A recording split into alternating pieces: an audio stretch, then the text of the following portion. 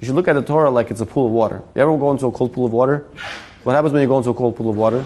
In the beginning, you're hesitant to walk in. It's cold. But what happens if you stay there for long enough? You don't want to come out. You hear? And then you don't want to come out.